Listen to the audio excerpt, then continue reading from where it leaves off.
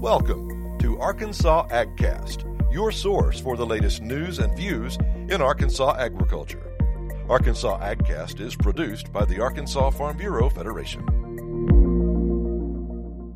Welcome to the Arkansas AgCast for March 11th. I'm your host, Rob Anderson. On this week's edition, we hear from a cattle rancher who testified at the state capitol in favor of a new state meat inspection program. We learn about a major grant to improve Arkansas State University's meats lab, and we get to know a produce-growing family in Bradley County. We also get our weekly update from the state legislature with Arkansas Farm Bureau's Jeff Pitchford. First, Greg Patterson checks in with cattle rancher Dustin Cowell of Newton County, who testified at the Arkansas State Legislature this week in favor of the state meat inspection bill. He tells us why passing the bill is important to beef producers and consumers statewide. This is Greg Patterson with Arkansas Farm Bureau, and on this edition of Arkansas AgCast, our guest is Dustin Cowell. And Dustin is a cattle rancher up in Newton County near Deere, and he runs Cowbell Ranch. And Dustin, welcome. Good to be back on with you. We'll just say Cowbell Ranch is actually I am originally from Deere, but we're actually down here in Mount Judy now. Down here on the creek is where we're really located, but really kind of all over Newton County. But glad to be back with you. Well, it's good to have you back again. We've been following some of what you're doing as you've done some changeovers on the ranch once COVID settled in and you're marketing your beef. And you recently got to spend some time testifying down in Little Rock in front of the state legislature. And was that your first time doing that? Yep, that was the first time I'd ever had the opportunity to do that. It was a really good experience. I hadn't really had a lot of insight into how those committees kind of work and what kind of went on in those. So it was an eye-opening experience, but I think a good one.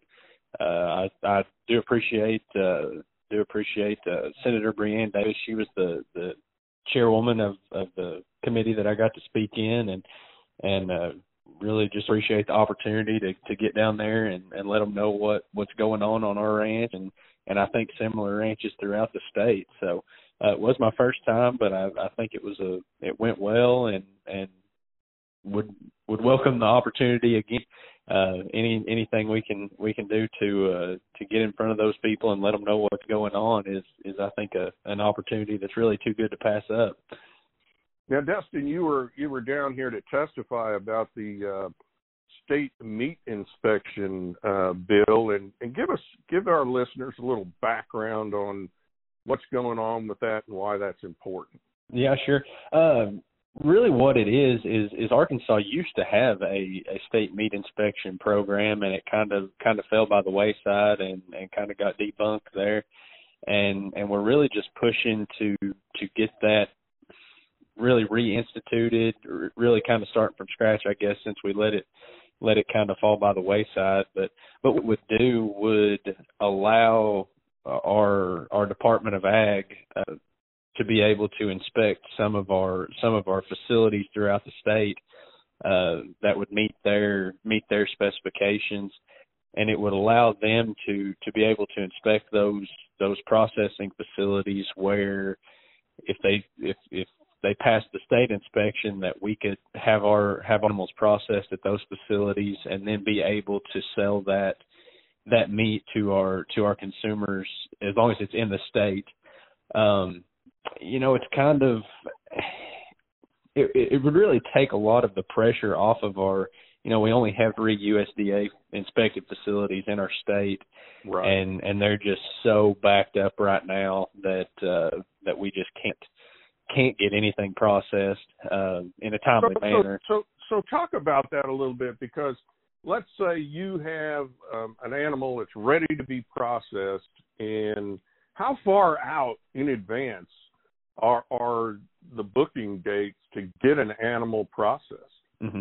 Yeah, and as far as in Arkansas, we've had a few processed in the state, but honestly, we have had most of our processed across state lines in Missouri because we can't get them processed in a timely manner in Arkansas. We have appointments booked all the way through 2022. Anything we're booked. Any new appointments we have now, we're out into 2023. So honestly, if you've got something ready to process right now, you can't get it done. It's going to be too old. It's going to be too big before you can get it processed. We're having the dates we have booked right now are going to be for animals that won't be born for another several months. We're just having to go that far out. And like I said, those even into 2023 are at the facility we use in Missouri. Everything in Arkansas is really even further out than that. So a lot of them aren't even booking appointments anymore. They're just trying to get caught up before they're even taking more appointments.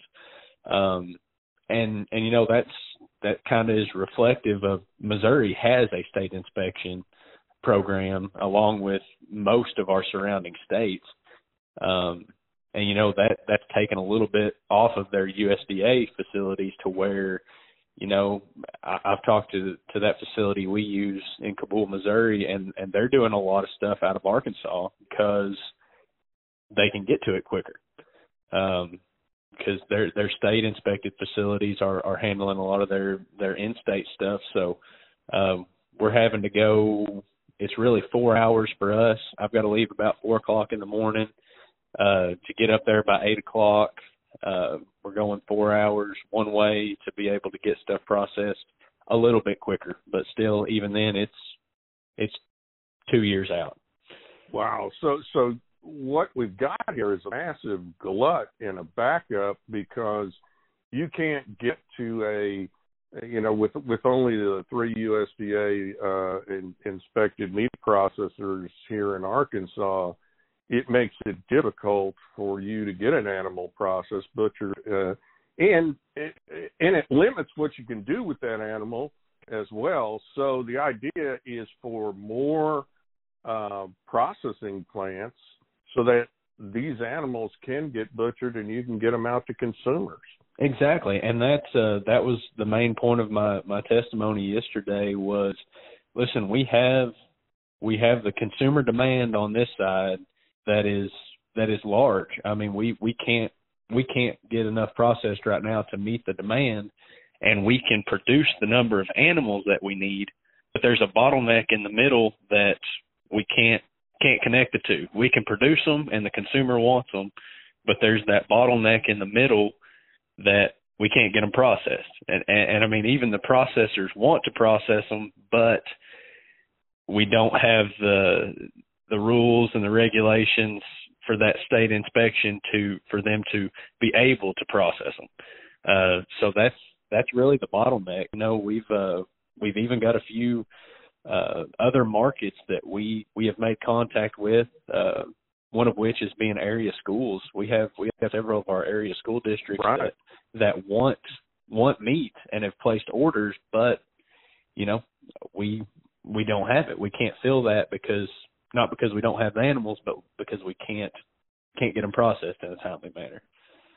So it's pretty interesting because with this push that's built over the last several years for local foods from local farmers on local tables and that kind of thing, this all fits into that, and you'd love to be able to grow beef here in Arkansas and see it served in schools here in Arkansas, restaurants as well.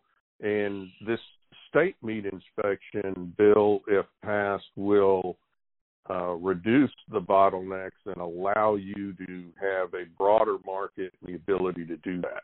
Yes, exactly. And that's, we talked about that yesterday as well. It's, we have the ability here in Arkansas to produce, we're one of the top states in the nation as far as cow-calf goes and beef right. goes.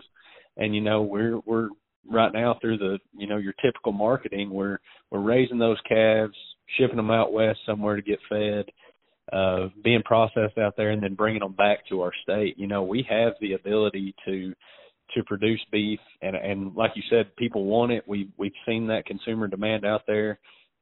We have talked to a few local restaurants, just our local individual consumers as well as schools. Like, we want the ability our consumers want beef that's born, raised, and processed here in Arkansas.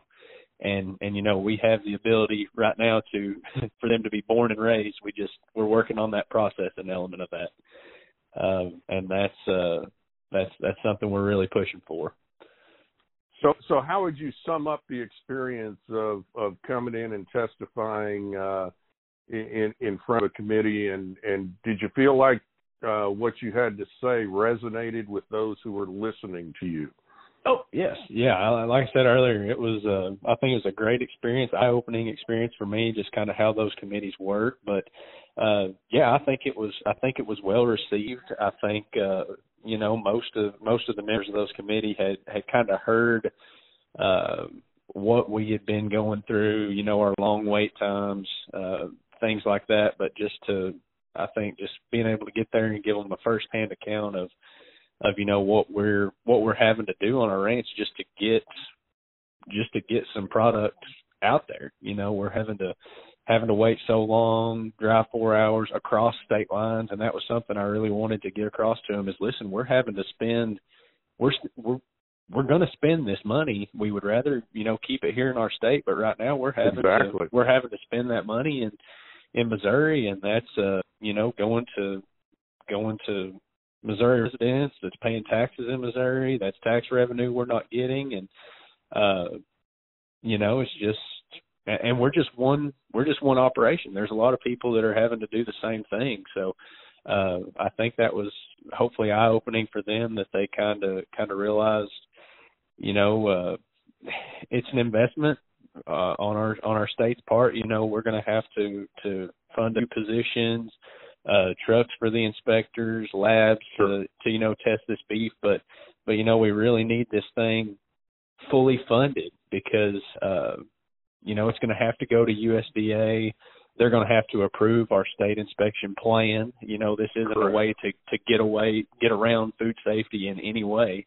USDA is going to approve our state plan, but we want the full $750,000 funded now, so that when we get USDA's okay, that those inspectors can be on the ground the next day, inspecting these facilities where we can get these animals processed and get them to the families, get them to the schools, get them to the restaurants that want them. Well, it's interesting too, and you make a good point there. The food safety aspect of a USDA inspection that we all kind of take for granted. We just go to the grocery store or wherever we buy our meat, go home, cook it, and eat it. And the United States has such a wonderful food safety record and system. That still will be maintained, and even more so with the state meat inspection bill if it passes as well. Exactly, and that's something we've reiterated time and time again is we're not trying to get around USDA standards or anything like that. They're still going to have to sign off on our state plan. The meat, the food is still going to be inspected. It's just a way to get some more of these facilities the ability to be able to process them, where we can sell our individual cuts and ground beef and things like that directly to our consumers. So if it's unfortunate that this bill does not pass, how does that adversely affect you and those of your fellow beef producers in the state? Mm-hmm. Yeah, and that's something that we've talked about. Really, if this doesn't pass, it's honestly just going to be more of what we're already dealing with. It's going to be 2023 before we can get anything new processed. It's going to be, we're going to continue to have empty freezers. Right now we've got orders out there. We've got 2 at our processor right now that I'm hopefully going to be able to pick up next week that, we've already got them sold pretty much because we're having to play from behind. Right. Really it's just going to be more of the same, empty freezers, and it's limiting us. And if it doesn't pass, it's going to limit us on how much we can expand. Like I said, we have consumers out there, we have restaurants, we have these schools that want this product, but right now we can't get it to them.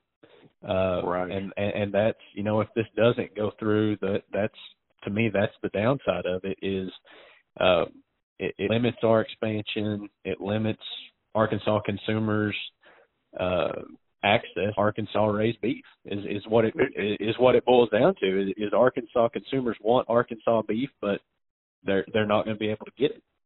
And it limits revenue staying in Arkansas. Exactly. And that's, I've talked to a lot of people, and it's like, if this is projected in, conservatively in the 20 million, somewhere around in their tax revenue range, for an investment of $750,000, if you give me an opportunity to make a return like that, I'm borrowing that money wherever I can get it. You're ready to go right now. I'm ready to go. And that's, like I said, just from my, from what we've had to spend across state lines, we're just one small operation, and that's happening on all of our borders. Because like I said, most of our surrounding states have state inspection programs to where, a lot of their USDA facilities are processing Arkansas beef. And that tax money is growing across all those borders, and it's not staying in our state. Final question for you. Why is it important for young farmers and ranchers like yourself to get involved in the policy development process?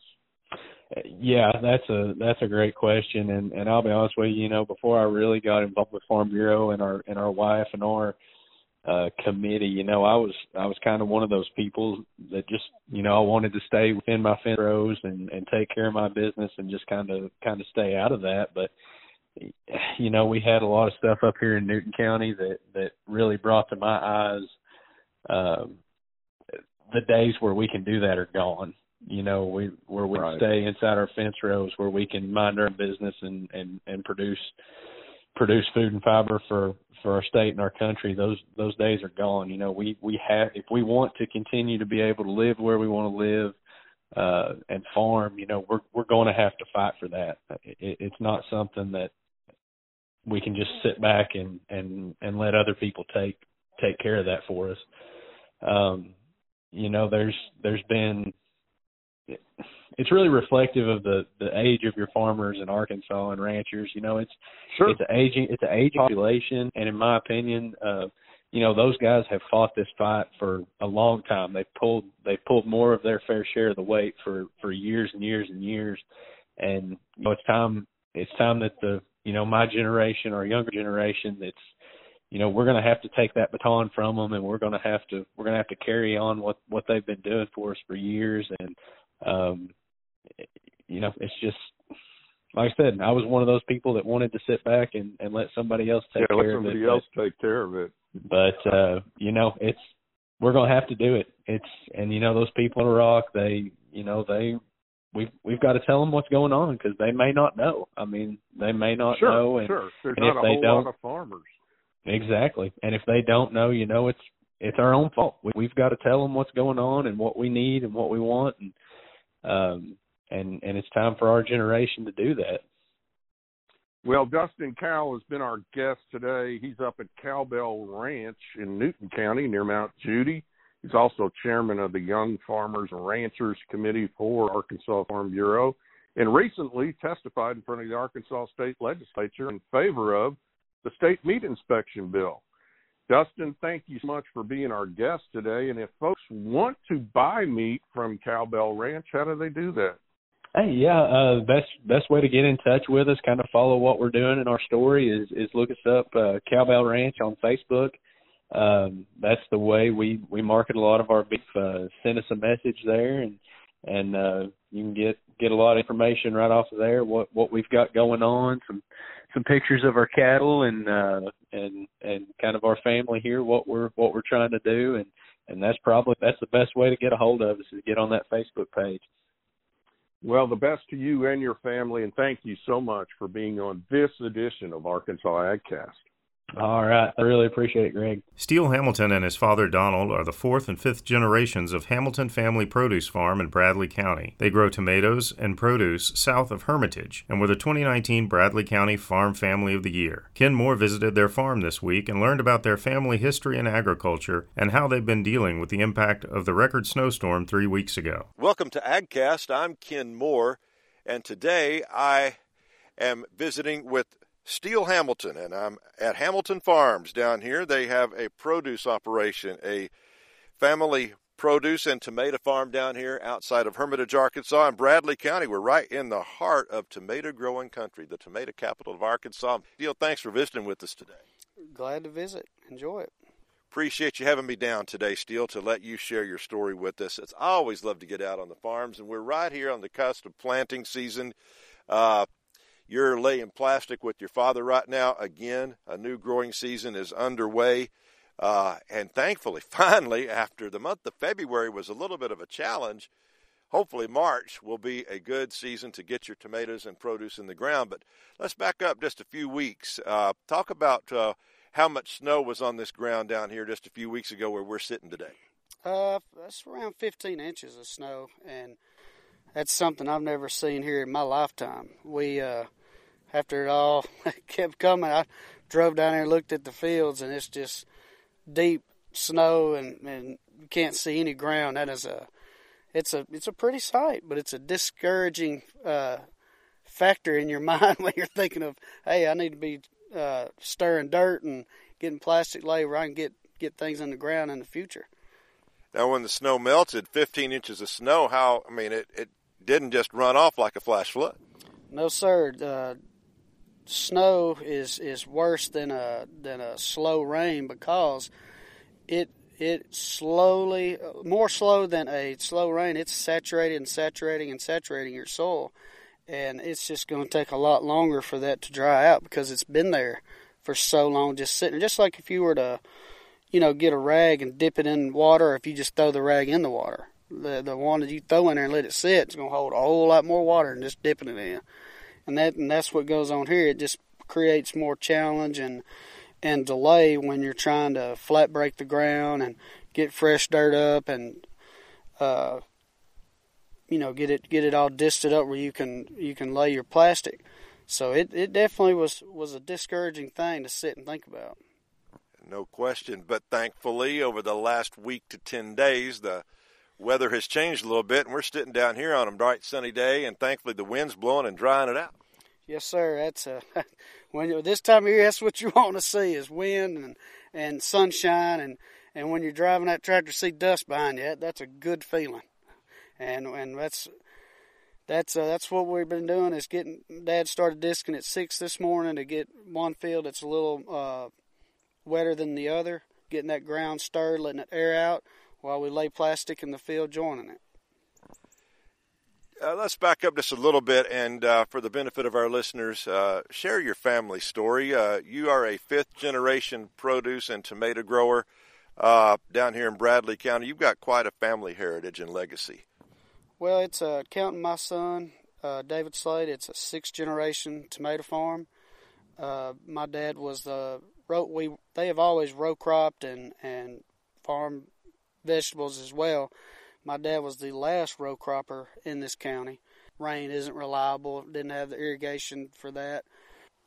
It's just a lot of work for many years. You know what's coming, but you know what the reward hopefully will be as long as the weather permits and nothing catastrophe happens, Back then, years and years ago, when my great-grandparents lived here, that would be my grandpa's mother, if I remember right, lived here with them.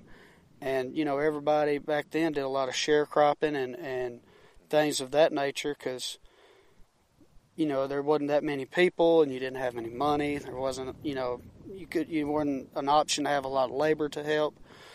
And so that was part of that. And then fast forward a little bit when it was just my great-grandparents that were here, who built the house there in the barn.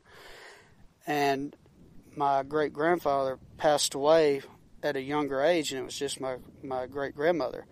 And they actually had a crop in the field right then of tomatoes. And there she was by herself down here in Morrison, Arkansas, 10 minutes from any form of a town with gas or anything.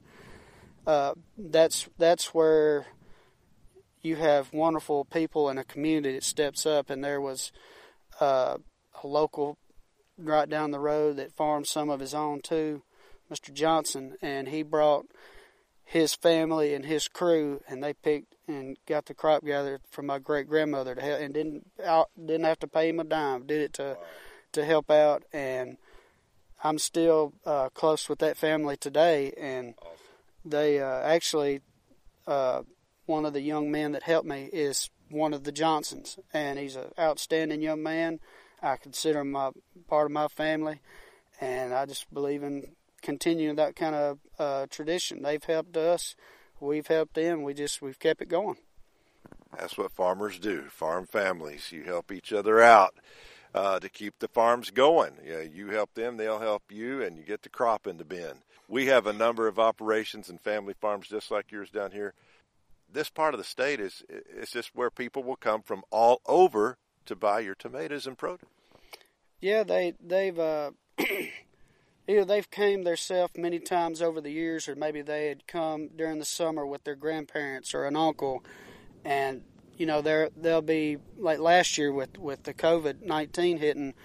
People weren't getting out, but some of those people would make a drive further than they normally would to come here because they're like, I remember that farm where them two crazy people, them Hamiltons are, and they had really good produce. And I remember going there with my grandma or my uncle, and I'm going to go get me some fresh food. I remember it being so good, and they'll come in and they'd share them stories with us. And that usually that's where I have to find my dad, is he's talking to somebody somewhere, either telling a story or telling a story, because he's going to do all the talking. but it's fun knowing that you have, people that have come for many years themselves or generations. I have a lady from El Dorado who is just a saint, and she's brought, I think, every family member of her family, young and old, and showed them where we are. And she said, this is where y'all need to be. This is where I've always took y'all. This is where the watermelons that we've had. This is where the squash that we've put up together, the peas that we've put up together, and the tomatoes that we've put up together. This is where this come from. Y'all need to know in case, I was to pass away. Now y'all know, and y'all can come. And that's awesome, because every year when she shows up, she used to drive herself. Now she can't, but she'll open the door. She say, "I'm back." I said, "Well, I'm glad to see it." So it's a lot of relationships and fun that you get to see those people, and they care. They care about us just as we care about them. They want to see you do well and have a good year and good product, good pricing, good help, and that makes it that helps inspire to make you want to do it again when people are grateful and happy to see you, and on top of getting the product. We basically just have local workers. We've worked them for years, and we have a good relationship. We worked a lot. Well, we've never had to go the route of finding H-2A workers. We've been very fortunate to have local people, which is what we would like, because people are a lot more, they're more apt to do a better job and care more about it if they're from here, because one, they got to look at you when the season's over, but two, they, that's part of their job. That's a good thing. I like having the local people and knowing that, they're up the road, or if they're sick and they're like, hey, I'm not going to be able to make it, but I'll send somebody that they'll look out for you. And that is awesome, because without help with labor, we can't do what we do. And so even though it's a very labor intense, from laying the plastic to punching the holes to planting them in the hothouse to planting them in the field, and if you have to pick up sticks and load sticks and drop and drive the sticks for the crop, whether it's pepper or tomatoes. It's just always something, and that's hard work, and you want to make sure those people that are doing that work for you are happy and taken care of, because if they leave, what will you do? And we've been fortunate to have relationships with these people and keep it over the years. So one thing I've tried to do, I'm sure other farmers do as well, is, I tell my employees, hey, if you want fresh produce here, don't just take it. Tell me that what you're wanting, and that's fine. A lot of them will put up their own tomatoes. They'll get some jalapenos and make their own salsa. They'll get the watermelons and make watermelon rind preserves. They'll make watermelon and cucumber and cantaloupe water, which helps them in the sun and the heat during the day. It's pretty awesome. They've brought some, and I've tried it. It's actually really good, and that's how they're able to stay on their feet. They're drinking that natural, real fruit water, and they'll mix it with water, obviously, to fill it all up, and it keeps them going. So I try to take care of them in ways that I can. And when you let people have food like that, they're thankful, because and you offer it. It's not like you see them take it, you're like, hey, what about that? No, I willingly say, hey, if you want something, just tell me what you're getting, and that's fine. And the majority of them have families, they have kids and a husband or wives, and hey, they got to eat too. So it benefits everybody, and especially when the watermelons come off. That's when everybody gets real hungry, because that stuff that puts you back up on your feet. That watermelon does. Yeah, I bet. All the electrolytes. Well, your workers, when they're reliable and you have them working with you year after year after year, they do become part of your family. I mean, it is, and it's just a community that people that aren't involved in agriculture don't understand. Well, that's very true. If you're not out in it, you don't realize it and appreciate it. But it's like a lot of business. You got to have relationships built and trust and strength built there, because without your either customers or employees, whatever it may be in the business that you're in, if you don't have that and have a good one built, you're not going to be successful. You're not going to have anything. Loyalty is key to repeat business, and they know you have a quality product. They know that you're a solid farmer, and there's something about these relationships that anyone involved in any aspect of agriculture has to develop. Now, talk about where we go from here. You're laying plastic today. Are you behind schedule at all? Did the weather kind of slow you down? And I know that, hopefully, knock on wood, we will not have a late frost, but you'll get a good crop up to a good stand here in about another 3 to 4 weeks. Yeah, let's definitely hope that we don't get that late frost. I was talking to my dad and another local farmer, and what I call is they have little mini meetings down here on the farm. They'll drive up and talk together about what they think's going to happen. And with the big snow that we had, they looked back, and it was a heavy late frost, and that's something that they're definitely concerned about, because when you start this farm and you've planted a while back, you don't know that snow's coming, and you don't know that late frost possibly could be coming. So there you are. You have your plants coming.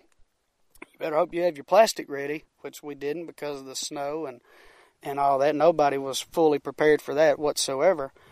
Well, then you have a delay there, and then you're thinking, well, hey, these plants are still growing. Every day they're growing. Where are you going to put them? Where, if you don't have your plastic laid? And then you think, well, once I get them in the ground, is this history lesson going to repeat itself? Are we going to have a heavy frost?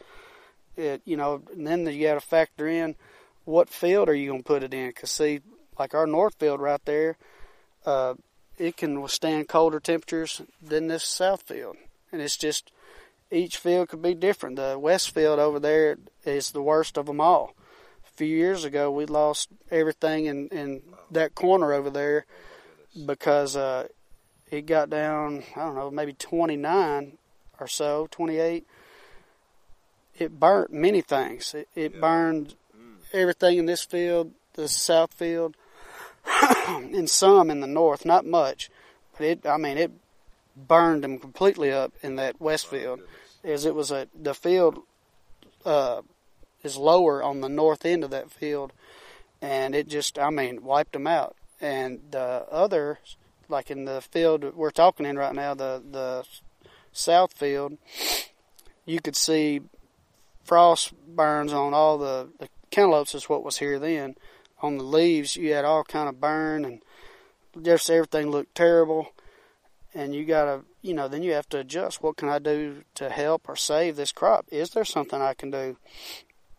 We knew there was nothing we could do with the cucumbers in the west field over there and the squash. And the tomatoes in the north field were fine. They had just a little burn on the edges, but they weren't hurt really at all. But what we did is we looked into some really good fertilize and things that help stimulate the growth on the plant, to give, kind of like an antibiotic, to get them up on their feet. And you could do that once a week with this this type of deal there. You do it once a week, every week for 3 or 4 weeks, if I remember right. On the same day. If it's Monday, a week from that Monday, you do it on the same day. And any plant that was here that was burnt, if it had a touch, like the end of an ink pen of green on it, I don't care if the whole thing was black, but there was a drop of green, it brought them back. Another local farmer, the guy that has the mini meetings with my dad, which they're both very knowledgeable. I soak up as much as I can of their knowledge. He said, I done wrote this patch over here off. I just knew it was, done. He said, but you showed me something this year with that. He said, because that's as beautiful a squash and cantaloupes you ever want to see. And that's all due to that. It stimulated their growth and healed them back up, and they just flourished and made a good crop too. I know for peach growers and our tree fruit producers, they can use heat. They can get some fires going out there in the orchards, or they'll stir up some wind if you can get a good wind going overnight. And they're working all night long, with these wind machines to keep the wind stirred up to prevent the frost. But what do you do? We've tried a few things. You can get styrofoam cups, and in the plastic where you punch the hole to put the plant, if you get the right size cup, you could put it in there and kind of twist it, and it'll create a slight suction, and it'll protect them. But when you're talking of, thousands of plants, and you're using thousands of cups, we've done that. Wow. And, it can work in ideal situations, but if the wind picks up, then you have thousands of cups all over the place. You got another mess. But a lot of times, we just pray. There's not much else really to an extent you can do. I know a farmer who I think him and my dad are the best tomato farmers around here. My personal opinion, I'm biased on one of them, I know, sure, I understand. And that's Mr. Randy Clinton. And he one time had some helicopters come and hover over the plants because it was down to 27, 28, somewhere in there, 25. And he said, I spent all that money for nothing. He said, that temp, he said, there ain't nothing you can do. They had sprinklers out there trying, 2-inch, 1-inch aluminum pipes with sprinkler heads on them like people used many years ago. He was doing that, trying to keep them from frost setting, froze the water on them and everything. It was just a mess. There's just nothing you really, on a large scale of farming, there's nothing you can do. In the second week of June, you have your Pink Tomato Festival. It's a celebration of the harvest down here in Bradley County. I know that's a big, big deal for your family and many others. Let's just wrap up our conversation talking about kind of looking 3 months down the road. Warren, Arkansas, like triples or quadruples in size on that one weekend in June. Definitely, people come from all over. They kind of like other things that we've talked about. They've come to the festival with their family member, or it's a tradition. There's a lot of people that come in like a family reunion to see their people or friends, whatever. every year, and then they want to get, they want to get tomatoes while they're here. That's, sure. I mean, seeing everybody's one thing, but that's what you want to do. It's kind of like going to New Orleans. You want to get some crawfish. I mean, that's what you're doing. Yeah. And like last year, there wasn't very many people that had ripe tomatoes at the festival because the season was late. This year it'll be late. And there was just a handful of people that had tomatoes. And let me tell you something. You got a bunch of people that drove in from a lot of places, and they're looking for their tomatoes. Right. Hey, it can be challenging because when you go to telling people they can't have what they want or what they've been looking forward to for months or since the last year, it could be very challenging at times. Yeah. Well, COVID kind of threw a monkey wrench into everything statewide last year, but let's hope that we're on the backside of this pandemic and, the restrictions will be relaxed. And come June, you'll be able to have a festival again. Let's hope, because not only is it fun and everybody looks forward to it locally and abroad, but it's definitely a boost for the local economy also. You have local people doing arts and crafts and things, and local businesses will all be affected. If you got more people here, you sell more food, more fuel, more tax dollars helping the county, and lots of positive things that help economically and developmental there too. Because there's people that'll come here and are like, "Hey, I might could try a business here or something like that." And everybody needs growth in their area, especially these rural, small Southeast Arkansas towns. There's no question about it.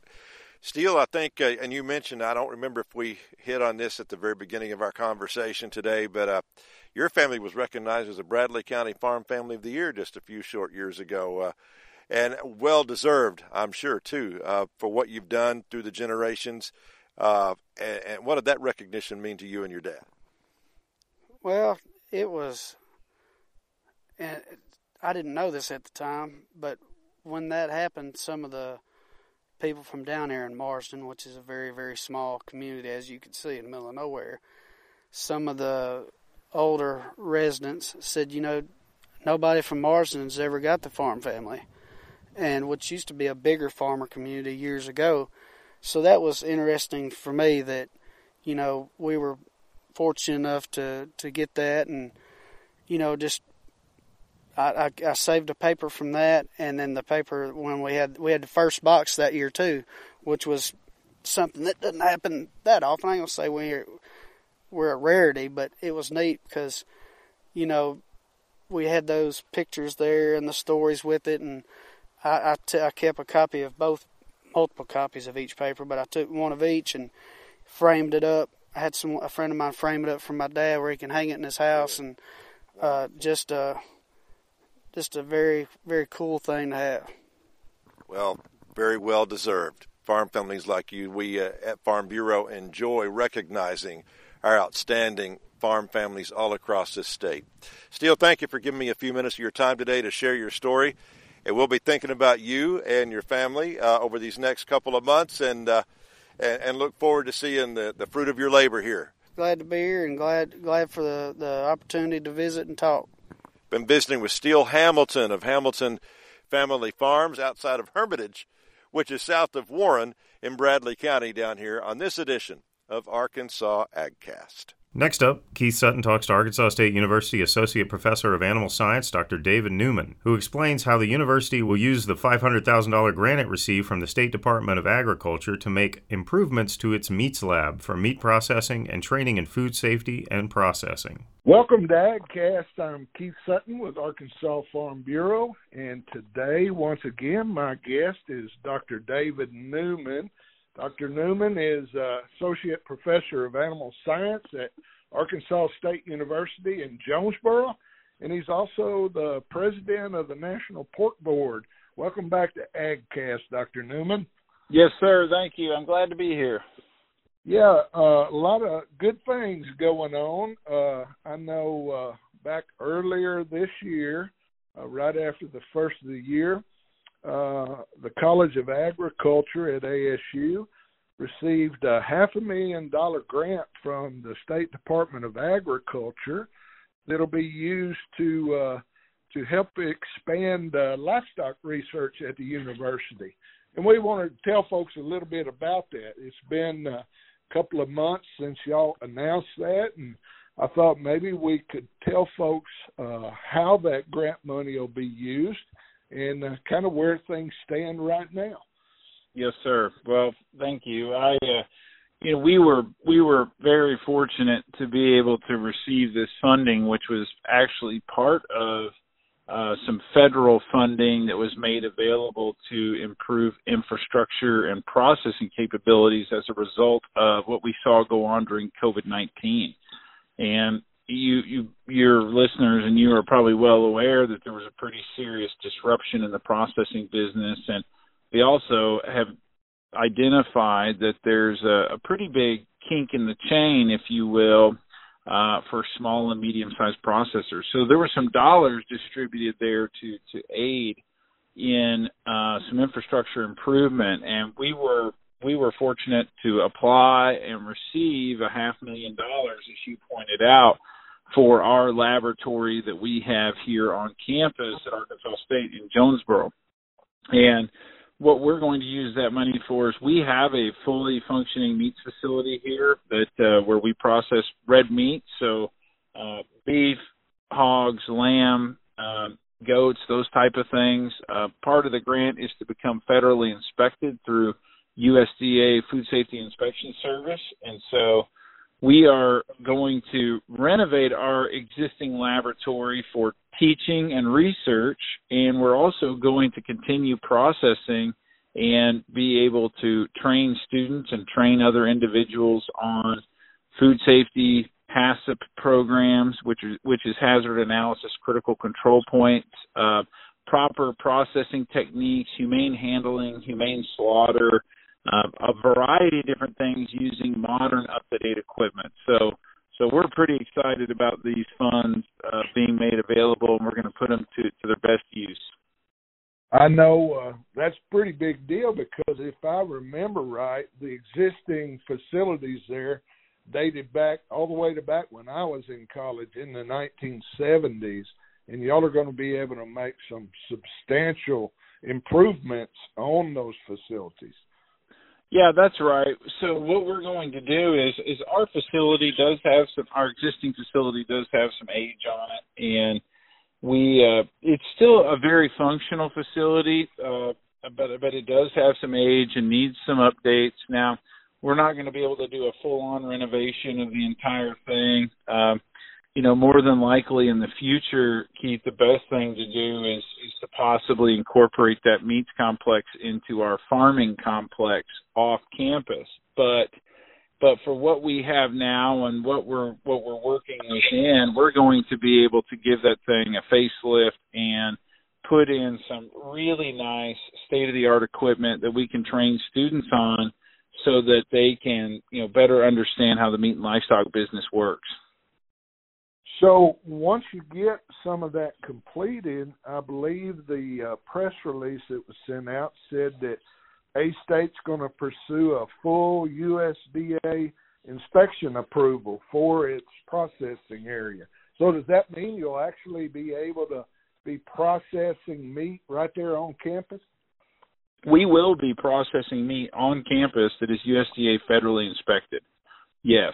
So we'll be able to process the based on our HACCP plan, for example, beef or pork or lamb or other species that we have in our plan, and we'll be able to further process them, and sell and distribute those products as well if we want to. So we will be federally inspected. Pretty exciting.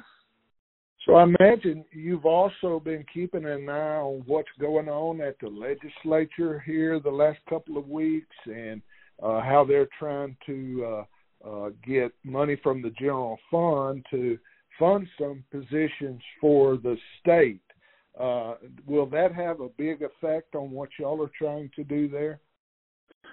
I can't speak to that, or maybe it's not my position to speak to that, but certainly in what we're doing, in my area of expertise in meat processing and animal production, having staffing available for the processing, for example, for the training that we're going to do is a critical piece of what we're doing. And as we see expansion in Arkansas, for example, look at the poultry expansion over here in Northeast Arkansas. It's pretty amazing over the last 5 to 6 years what's been done here.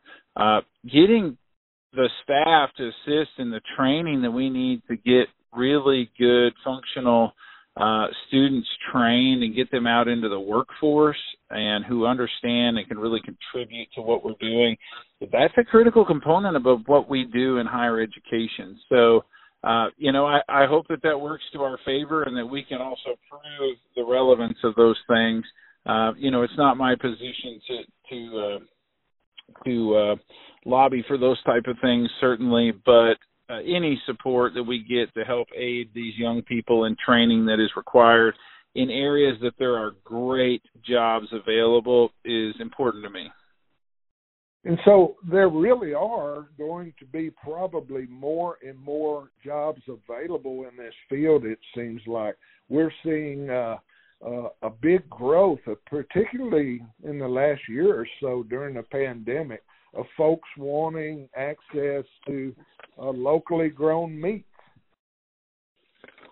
Sure, and we've seen a big push for that over the last decade, to be honest, in locally grown or locally processed. But there's also, just to be fair, a tremendous shortage of processing.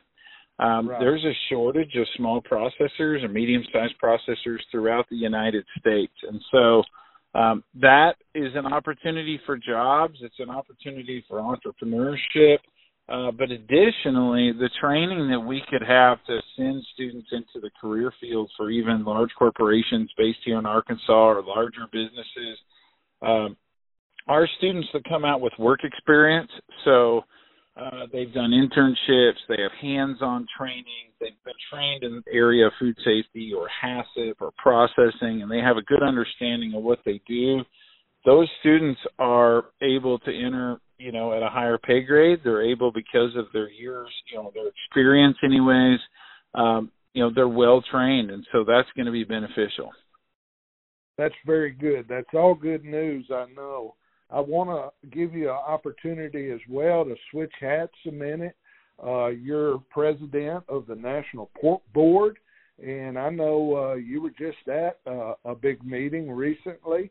What kind of updates could you give us on what's going on with the pork industry? Well, it's been a really busy year in the pork industry and the whole industry. I mean, let's be honest, the whole world has been shook up, and the pork industry saw some of its darkest days, ever in history during early 2020. So we had our hands full at the National Pork Board. Recently, last week, as a matter of fact, we had our National Pork Industry Forum, which is our official business meeting that we conduct every year, where we elect new officers. We update our producers. I represent about 66,000 producers in the country.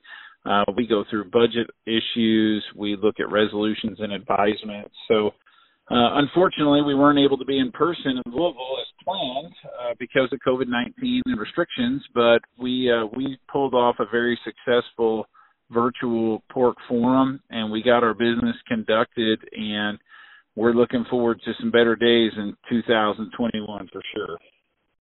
Well, certainly all of us are hoping for those better days for you and for everybody, and we appreciate what you do to represent Arkansas and the ag industry in that capacity. Well, it's a pleasure, honestly. I say this routinely, but being in leadership roles, for example, my role at National Pork Board or even my role at Arkansas State is kind of unique as a farmer.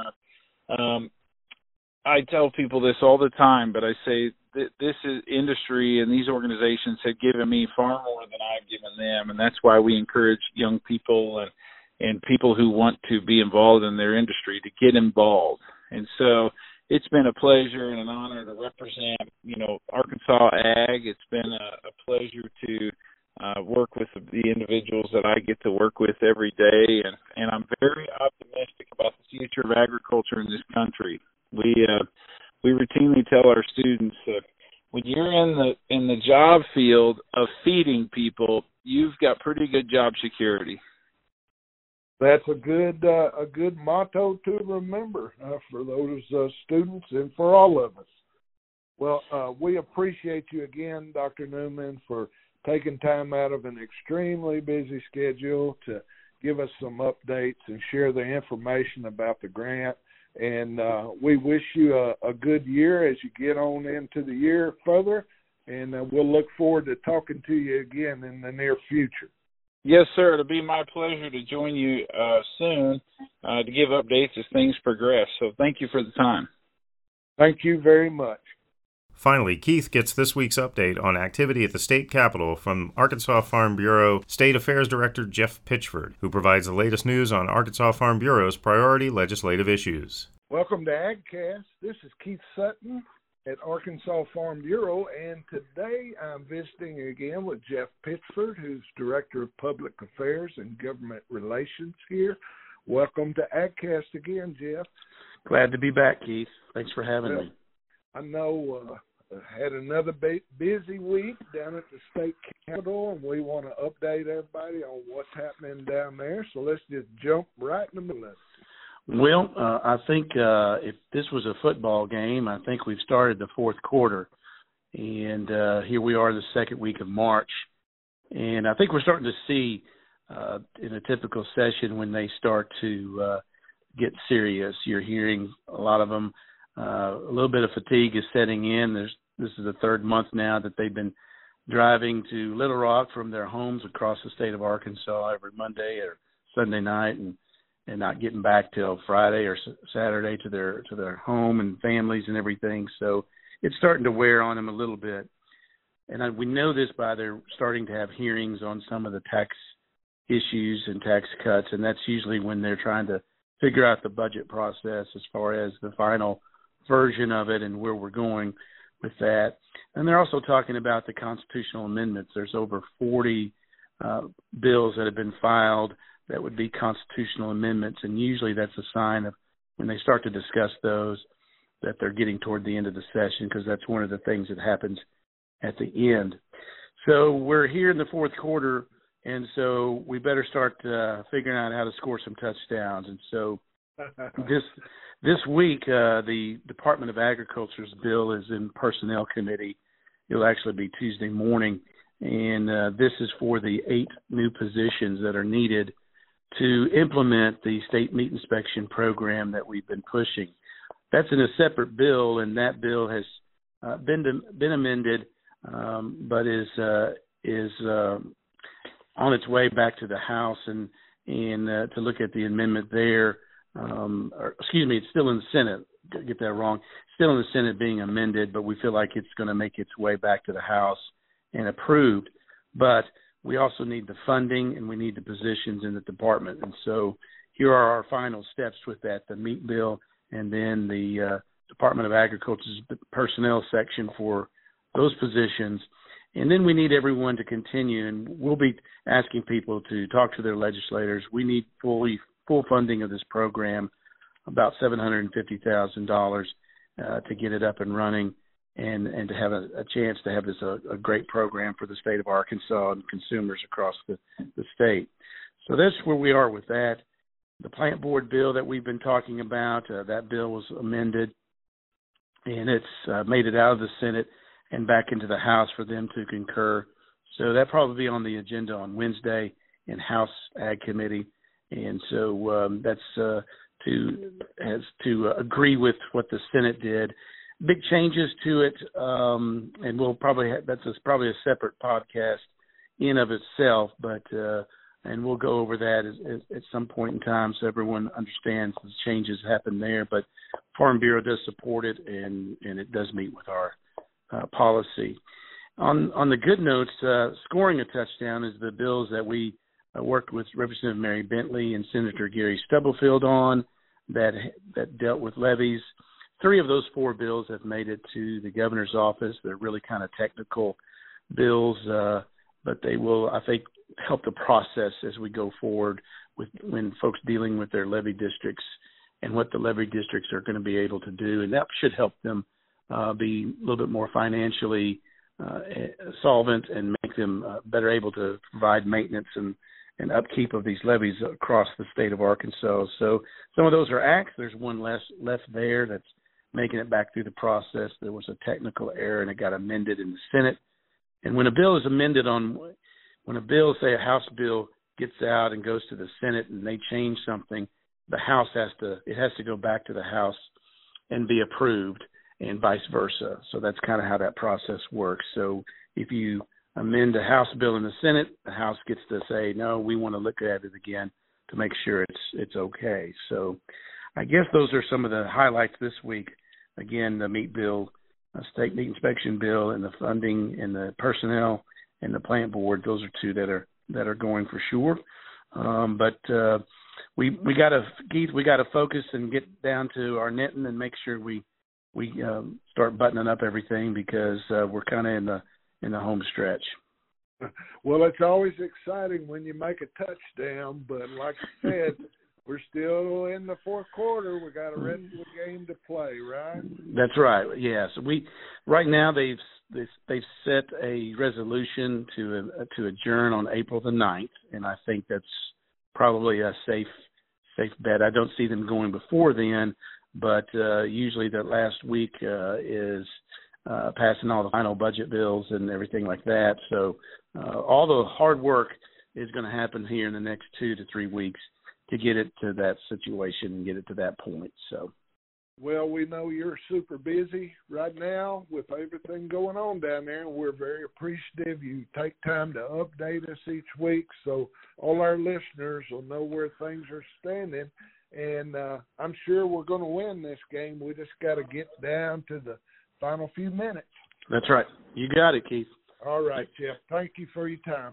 Thanks for having us. That's a wrap for this week's Arkansas AgCast. Come back next Thursday for more news and views on Arkansas agriculture.